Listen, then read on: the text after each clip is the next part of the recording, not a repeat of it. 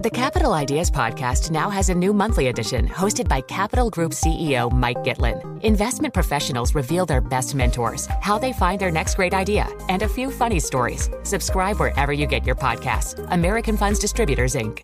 To address our new climate reality, the world needs radical solutions. Collaborate for a greener future at the Bloomberg Green Festival, a groundbreaking celebration of the thinkers, doers, and innovators leading the way. From design and culture to technology, science, and entertainment, hear from inspirational speakers and immerse yourself in climate solutions. July 10th through 13th in Seattle. Title sponsor, Amazon. Get 20% off using promo code Radio20 at BloombergLive.com/greenfestival. Let's get to our guest. Frances Stacy is with us. She is Director of Strategy at Optimal Capital Advisors. She's on the line from Florida. Frances, thanks for being with us. I'm looking at today's price action. Actually, a lot of the move since last week when we heard from the Fed chairman. Seems like the market is getting the message now. The Fed's going to fight inflation no matter what it takes, even at the expense of growth. Yes, absolutely. I think the market is getting the message, and it's rapidly repricing that sentiment from the idea that the Fed had turned, ever so slightly dovish in their last press conference, despite raising rates 75 basis points. However, volatility has flattened off in these last couple of sessions, and so it might be a little bit finished for now. But I sort of echo that sentiment that I don't think that we've seen the bottom for this year. And even if we have a little bit of an interim rally, and of course, waiting on those jobs numbers on Friday morning.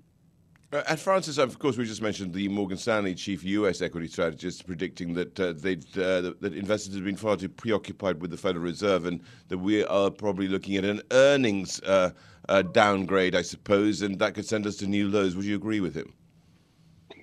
Yes, that's true. I mean, preoccupied with the Fed. The Fed, you just don't fight the Fed, because the Fed's reduction of demand and reduction of liquidity is the precursor to having, earnings be affected. And the thing is that when you look at market peaks since they've introduced quantitative easing post-global financial crisis, you really have market peaks perfectly correlated when they stop buying those assets. And so I would say that the Fed is the precursor, but I agree with that. As far as the quantitative tightening, they were going a little slower than they had planned. So over the last 3 months, they've actually reduced about $17 billion a month. So if they jump it up to the $95 billion a month, that's going to be a 5x acceleration on reducing those assets on the balance sheet, and that's that could weigh quite heavily on the market.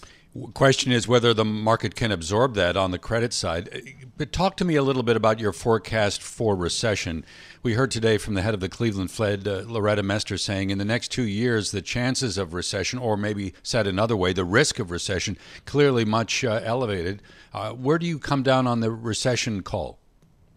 Exactly what you just said, right? It's how does this record rate of tightening affect the credit market? So right now, credit spreads aren't really pricing in any kind of a disaster. And right now, if we were to stop right now, that soft landing looks plausible. But as we've just said, we're not stopping. We're not only, they're coming out with potentially, we're now pricing in, 75 basis points for the September meeting. And now, taking that balance sheet reduction, quantitative tightening 5x, that's a lot all at once. And as you say, you can miss a threshold when you're going that quickly, because all of these things have lag effects.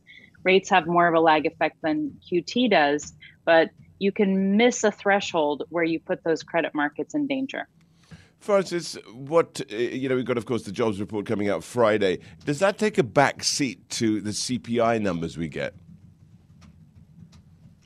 No, I think bad news is good news. I mean, the whole narrative that the Fed doesn't have much choice, right? They have to stay resolutely hawkish as they are, because any sigh or any brief breath or any pause that would give traders an idea that they might be sort of going a bit more dovish, traders rush and anticipate that and price it in, and they go ahead and loosen the financial conditions and lower the rates on the Fed's behalf, which is destroying what they're trying to do. So they have to be resolutely hawkish. And so the labor narrative is actually what's allowing them to do that, because it's such a lagging indicator. So if that softens enough, that's going to put the Fed even in a worse position, because then markets are going to start to price in that they're not going to be able to get all not going to be able to continue to be hawkish because that's what they've said they're looking at. So I think it's very important. Looking at the dollar, as we left things off with Doug last time, king dollar, queen dollar, or anything non-gender specific dollar, moving 10% up on the dollar index so far this year, 17% the depreciation of the yen.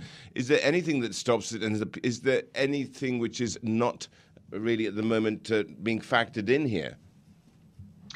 Well, what's interesting about the DXY, which that one actually has an overweight to the euro, but the thing is that it's hitting double top resistance from July 14th. And so it's kind of consolidating sideways in a range here.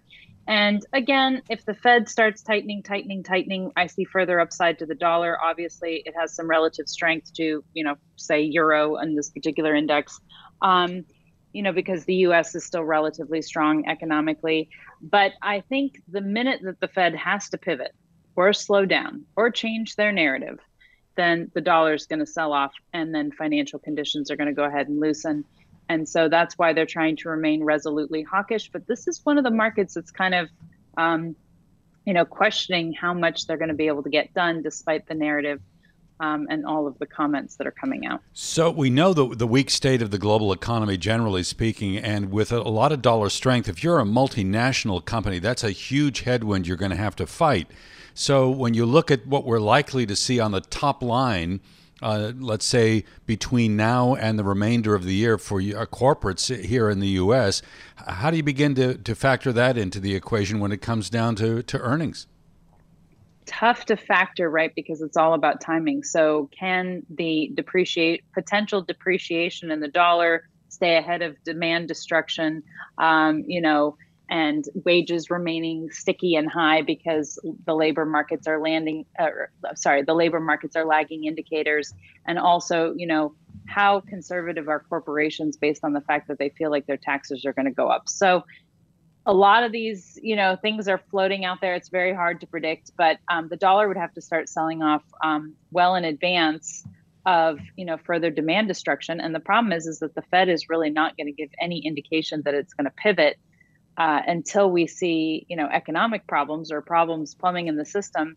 You mentioned a potential 100 basis point hike, and if they're not committed to the soft landing, then what has them stopping? What would have them stopping is if they reduce the liquidity to the point where we were going to have credit market problems and how contagious those credit market problems are. Now, Powell has proven to us in the third quarter of 19 and also, during COVID that he's going to protect the plumbing in the system. No and doubt that about it. is going to be the thing. Yep. Got that. Rish? Yeah, I mean, the last thing he wanted is a credit crunch at a time like this. You see, also with the dollar where it is, it's shielding a lot of the economy from the worst of inflation, which other countries are having to endure because of the dollar strength itself. No, it's true. The thing is that anytime you have a currency that goes out of a range, right? Currencies, this is sort of the funny thing about crypto, right? Traders want volatility, right? Because they get alpha in trading the volatility. But if you're talking about a currency, you want that currency to be as stable as possible because you have the most prediction economically and you can do policies around that. So the rise in the dollar has been, it's been huge, and that is unsettling for a number of reasons, to other countries, other currencies, attendant with inflation, and it's going to exacerbate things, and it's going to take a minute for it to balance out. And I'm looking for it to return back down to 106.25 on the DXY to say that it's kind of it's reverted to the mean, and we'll just see what occurs at that point. Frances, very quickly, 15 seconds. How much dry powder are you sitting on right now? Are you fully invested? We're pretty fully invested. We will take it down if we start to see volatility persisting, above 25 and certainly above 30, because when volatility gets into that range, all correlations go to 1, and it doesn't make much difference between defensive sectors and non-defensive sectors and all of the other things that we try to plan. Frances Stacy there, Director of Strategy at Optimal Capital Advisors. Our thanks to her. This is Bloomberg. Do you love Elon Musk? Do you hate Elon Musk? Do you have no idea what to think about Elon Musk? Then we have just the show for you. He's become even more larger than life. Buying Twitter doesn't get us closer to Mars. They are like really close to the edge of like everything falling apart. Like, oh, Elon, I volunteer. Put a chip in my brain. Each week on this podcast, we'll break down, analyze, and debate the most important stories on Musk and his empire. It's all one big universe. You just work for Elon Inc. From Bloomberg Business Week, this is Elon Inc. Listen wherever you get your podcasts.